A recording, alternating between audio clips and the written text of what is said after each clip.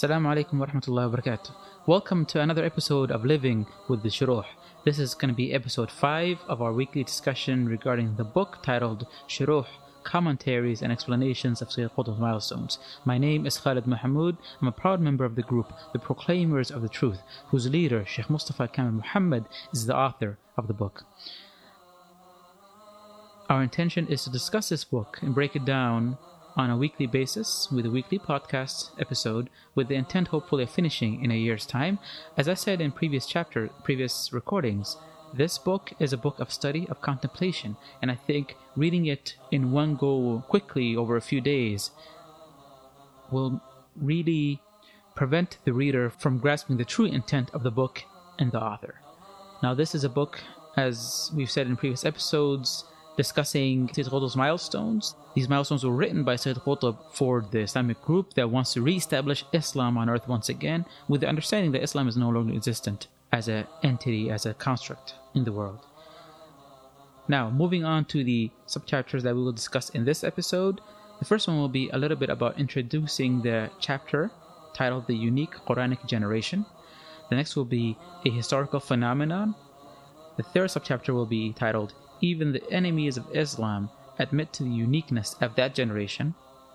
The following subchapter is titled The Hope of Ascending the Peak. Next we will talk about the generation that was raised by the Quran. And then we'll move on to whether or not it matters how much we know of the Quran and the Sunnah. And then move on to examples of the uniqueness of the first Islamic generation, and how admiring these examples of perfection is not enough, that we need to strive to emulate them. And finally close with how the fresh revelations of the Quran deeply connected the companions with Allah subhanahu wa ta'ala. Alright, so let's get to it.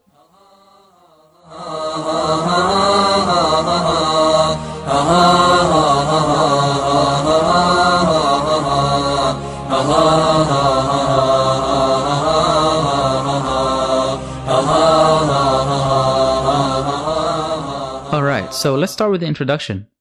Now, as Sheikh Mustafa mentions in the book, just looking at the entire timeline of Islamic history and comparing the generations of Muslims since the first generation of the Prophet ﷺ until today, there is no question that that first generation, the generation of the Sahaba, the companions of the Rasul ﷺ, were very unique.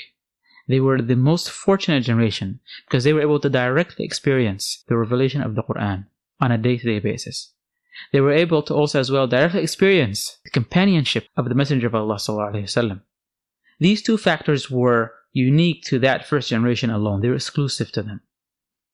But if you look at the title as well of this chapter, the unique Quranic generation, there's a reason that adjective, Quranic, was chosen by Sayyid Qutb. Because the main characteristic that differentiated that first generation from all other generations was that it was raised and nurtured by the Quran. So it became a Quranic generation.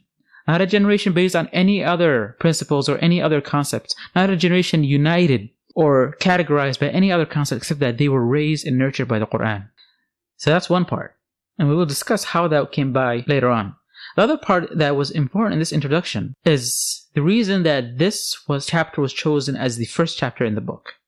Because any generation that wants to revive Islam and wants to walk the path of the first companions of the Sahaba must aim to become a Quranic generation.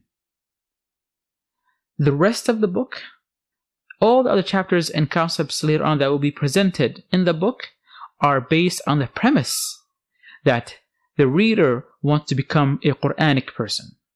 That the group that wants to bring back Islam wants to become a Quranic group, another Quranic generation.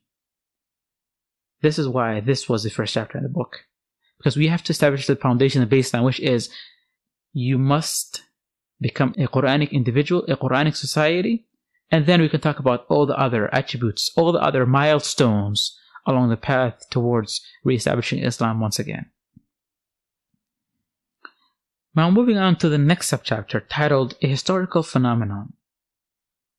I think we need to recognize the inherent value in this generation and how important it is that we recognize this. This phenomenon, the phenomenon of this generation, was mentioned in the Quran and described by the Messenger ﷺ in one of his ahadith.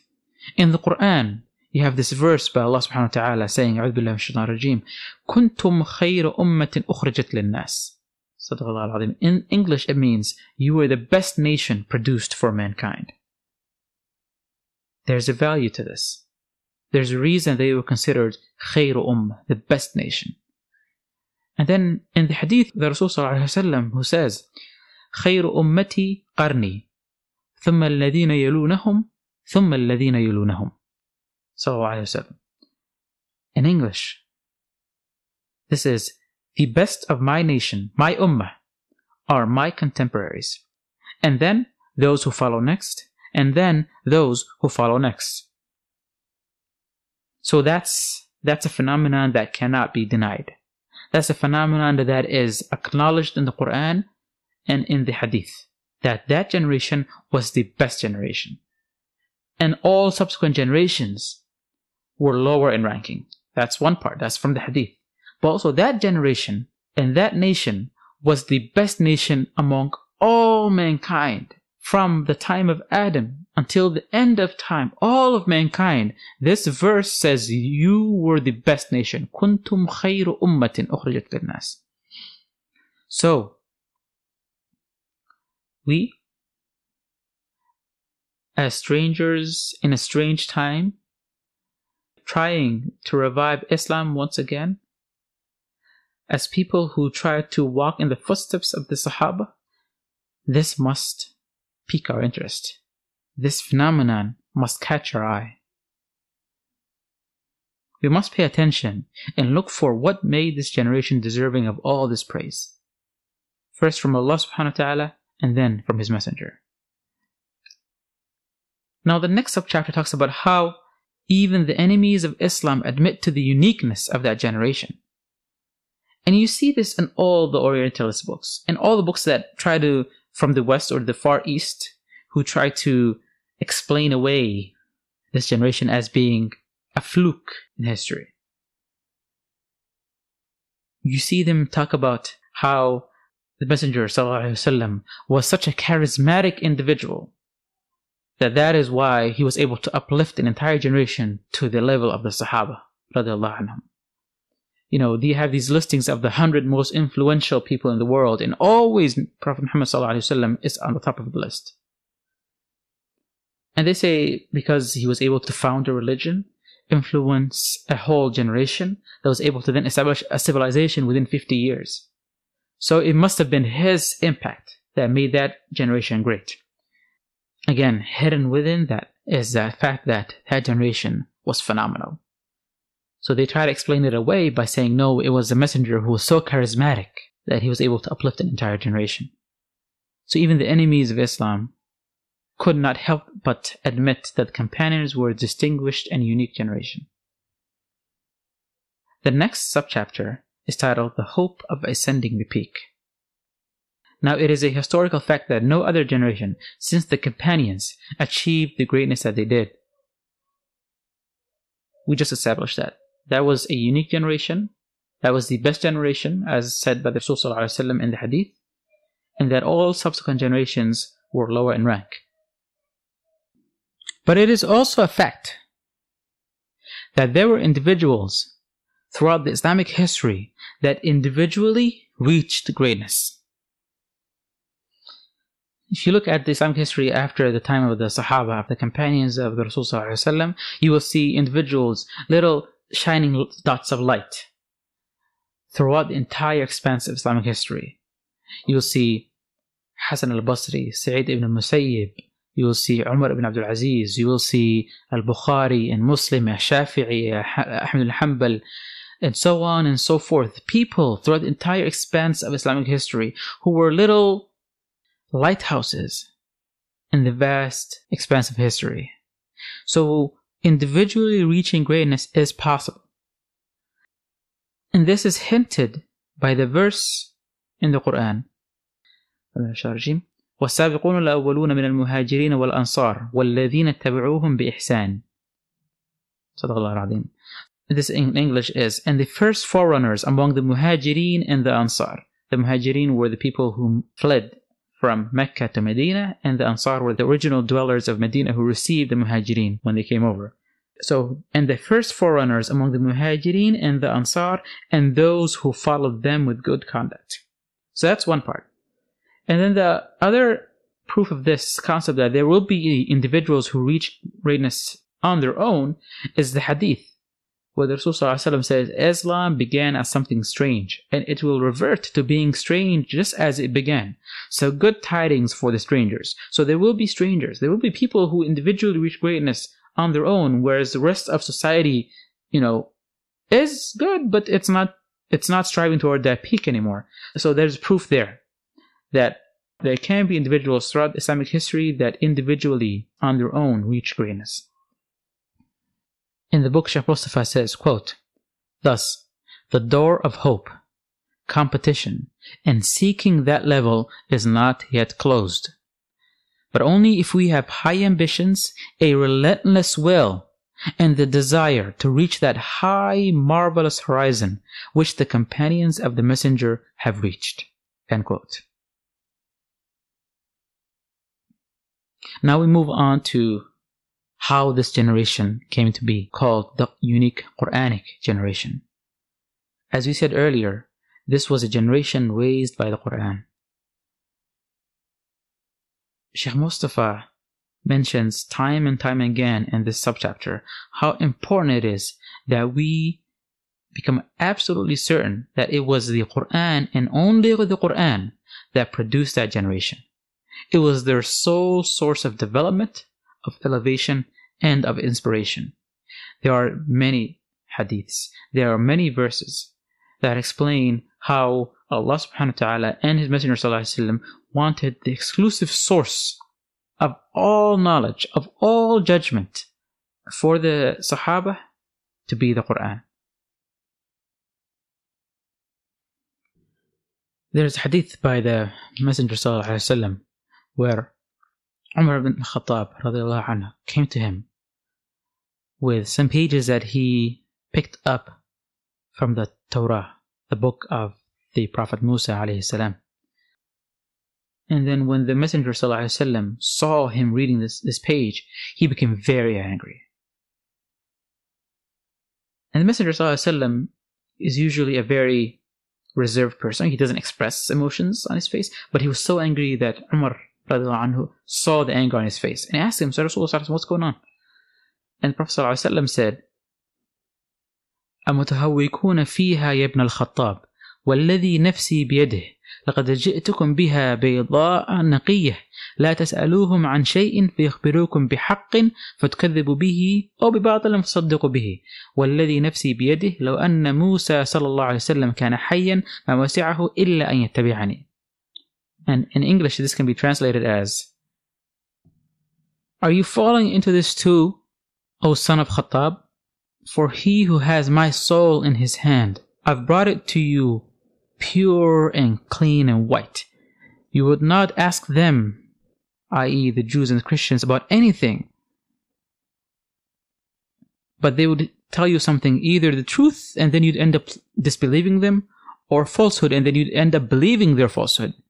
For again, he who has my soul in his hand, if Moses was alive today, he would have no choice but to follow me. Sallallahu Alaihi Wasallam.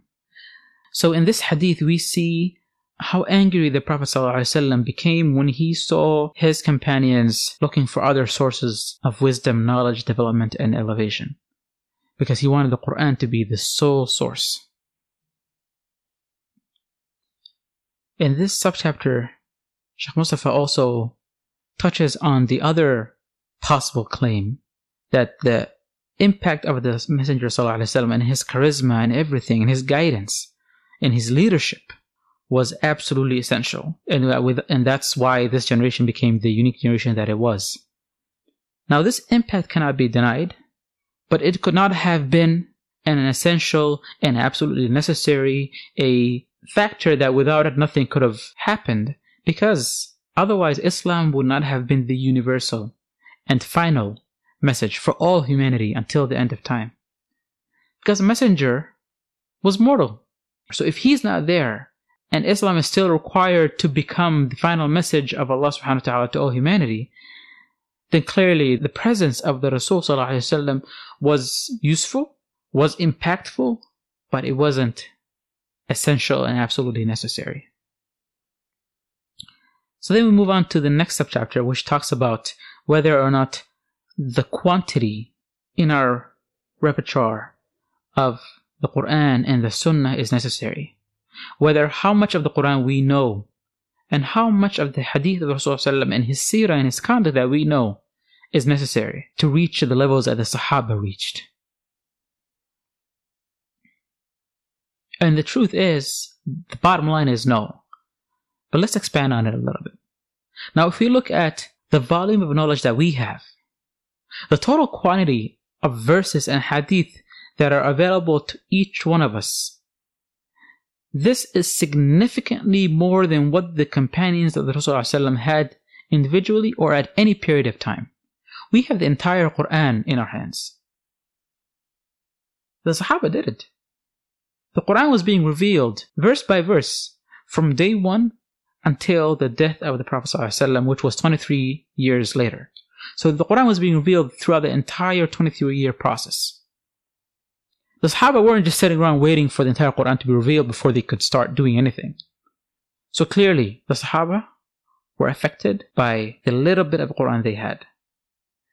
The other piece that's also important to know is that only very few of the Sahaba had memorized the entire Quran by the time of the passing of the Messenger ﷺ. So a very large majority, probably 80 to 90% of the Sahaba, had not memorized the entire Quran, but they were still the unique Quranic generation. So that's regarding the Quran. Now if you look at the Hadith, again, the Prophet was an individual who lived as a messenger for 23 years. The Sahaba were people. They weren't around the Messenger ﷺ 24 hours a day. There were many who joined the Messenger ﷺ later on. So they weren't there the entire 23 years either. So they weren't there the entire 23 years, and when they were there, they weren't there 24/7. And also, if you look at the history of Islam, the efforts to compile the hadith of Rasulullah into a body of work occurred much, much later. So that's why you have the most reputable works of compilation are done by Bukhari, by Muslim, Ibn Majah, Ahmad bin Hanbal, Ash-Shafi'i, Malik. These were people who were writing this material decades, hundreds of years after the death of the Prophet ﷺ. And they did a solid effort and work into making sure it was pure and exact. But what I mean by this is that the Sahaba, when they were there, when they were becoming the unique Quranic generation, they didn't have the entire body of the hadith of the Rasul ﷺ. And then also, they didn't have the entire seerah of the Rasul ﷺ to work with. Now we have the leisure of pulling up a book and reading the entire seerah of the Rasul ﷺ from when he was born until he passed away. The entire 63 years. And especially the latter 23 years of his life when he was a messenger, almost a month-to-month, blow-by-blow recording of all his conduct. The Sahaba, when they were becoming the first and the unique Quranic generation, they didn't have all that at hand. So, to recap, the quantity, the volume of knowledge that we have in Quran and in Hadith and Seerah is incalculably more than what the Sahaba had. But we, as we all can see, are still incapable of reaching the levels of greatness the companions reached. So it is clearly not an issue of quantity, but an issue of quality and value. It is an issue of how did the Sahaba approach the little information they had?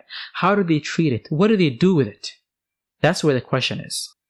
So we must know the secret of the companions' approach to the Quran and the Sunnah if we want to be impacted the way they were.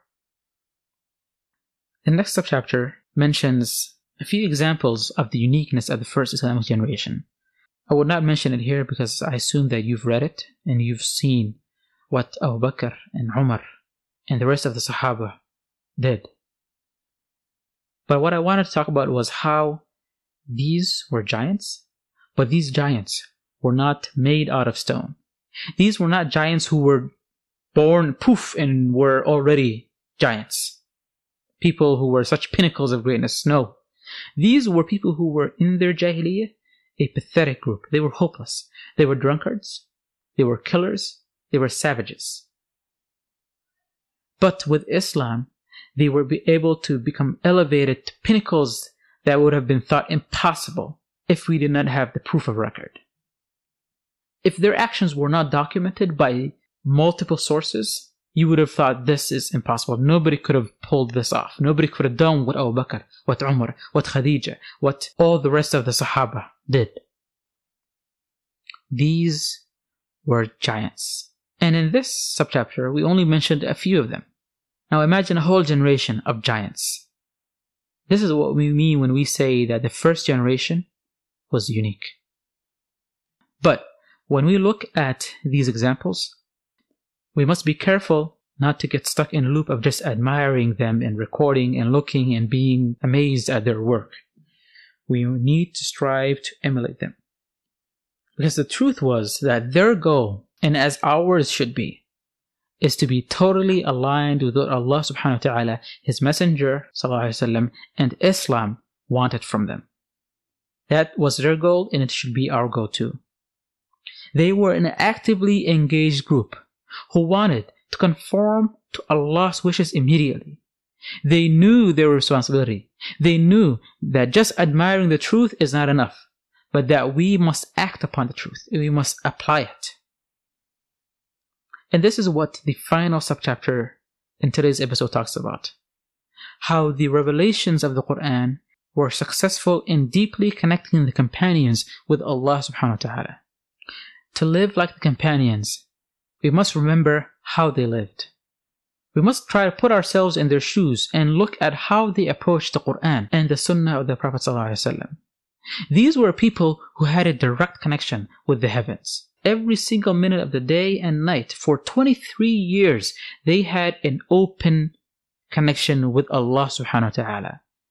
There were verses that were being revealed in the evening that were judging and discussing the events of the day.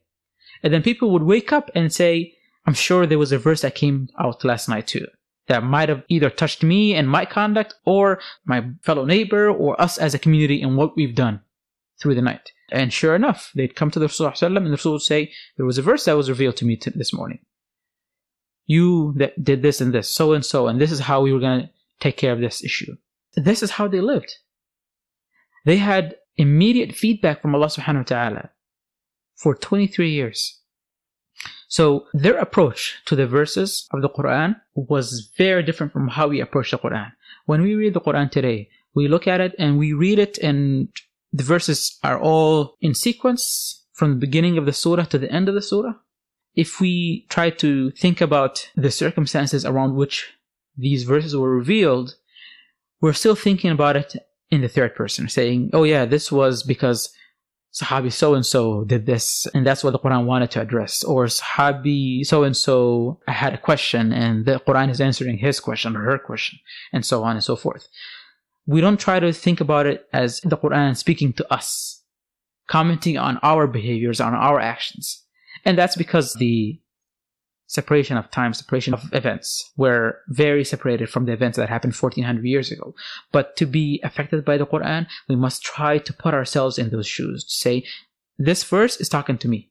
This verse is talking about my issues, my brother's issues, our community's issues. And then hopefully the Quran will impact us once we realize that it is speaking directly to us. So it is not a matter of how much we worship and how much we read the Quran, but it is a matter of how we worship Allah, how we read the Quran.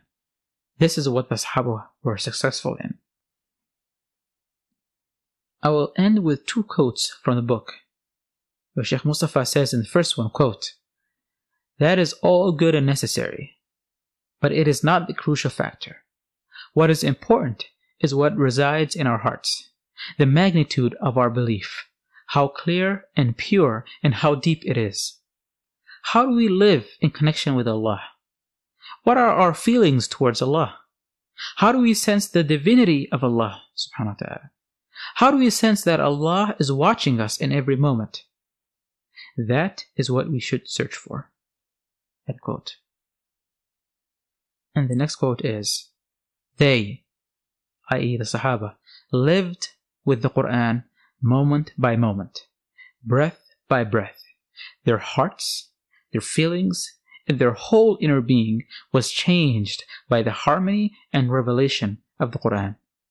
This is how they totally transformed into an entirely new existence, having no relation whatsoever to their old selves before they had the Quran.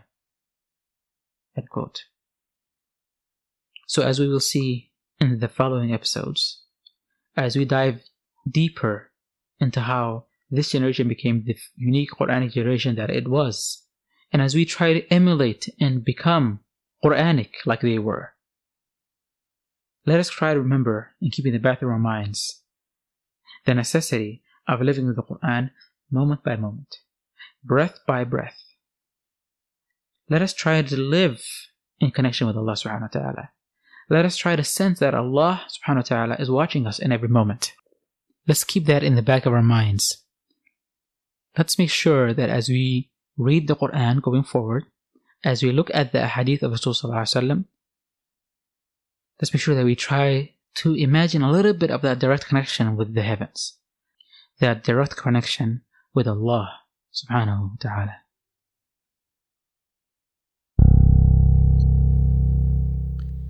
Thank you for listening to this episode of Living with the Shuruh, where we discuss on a weekly basis the book titled Shuruh, Commentaries and Explanations of Sayyid Qutb's Milestones.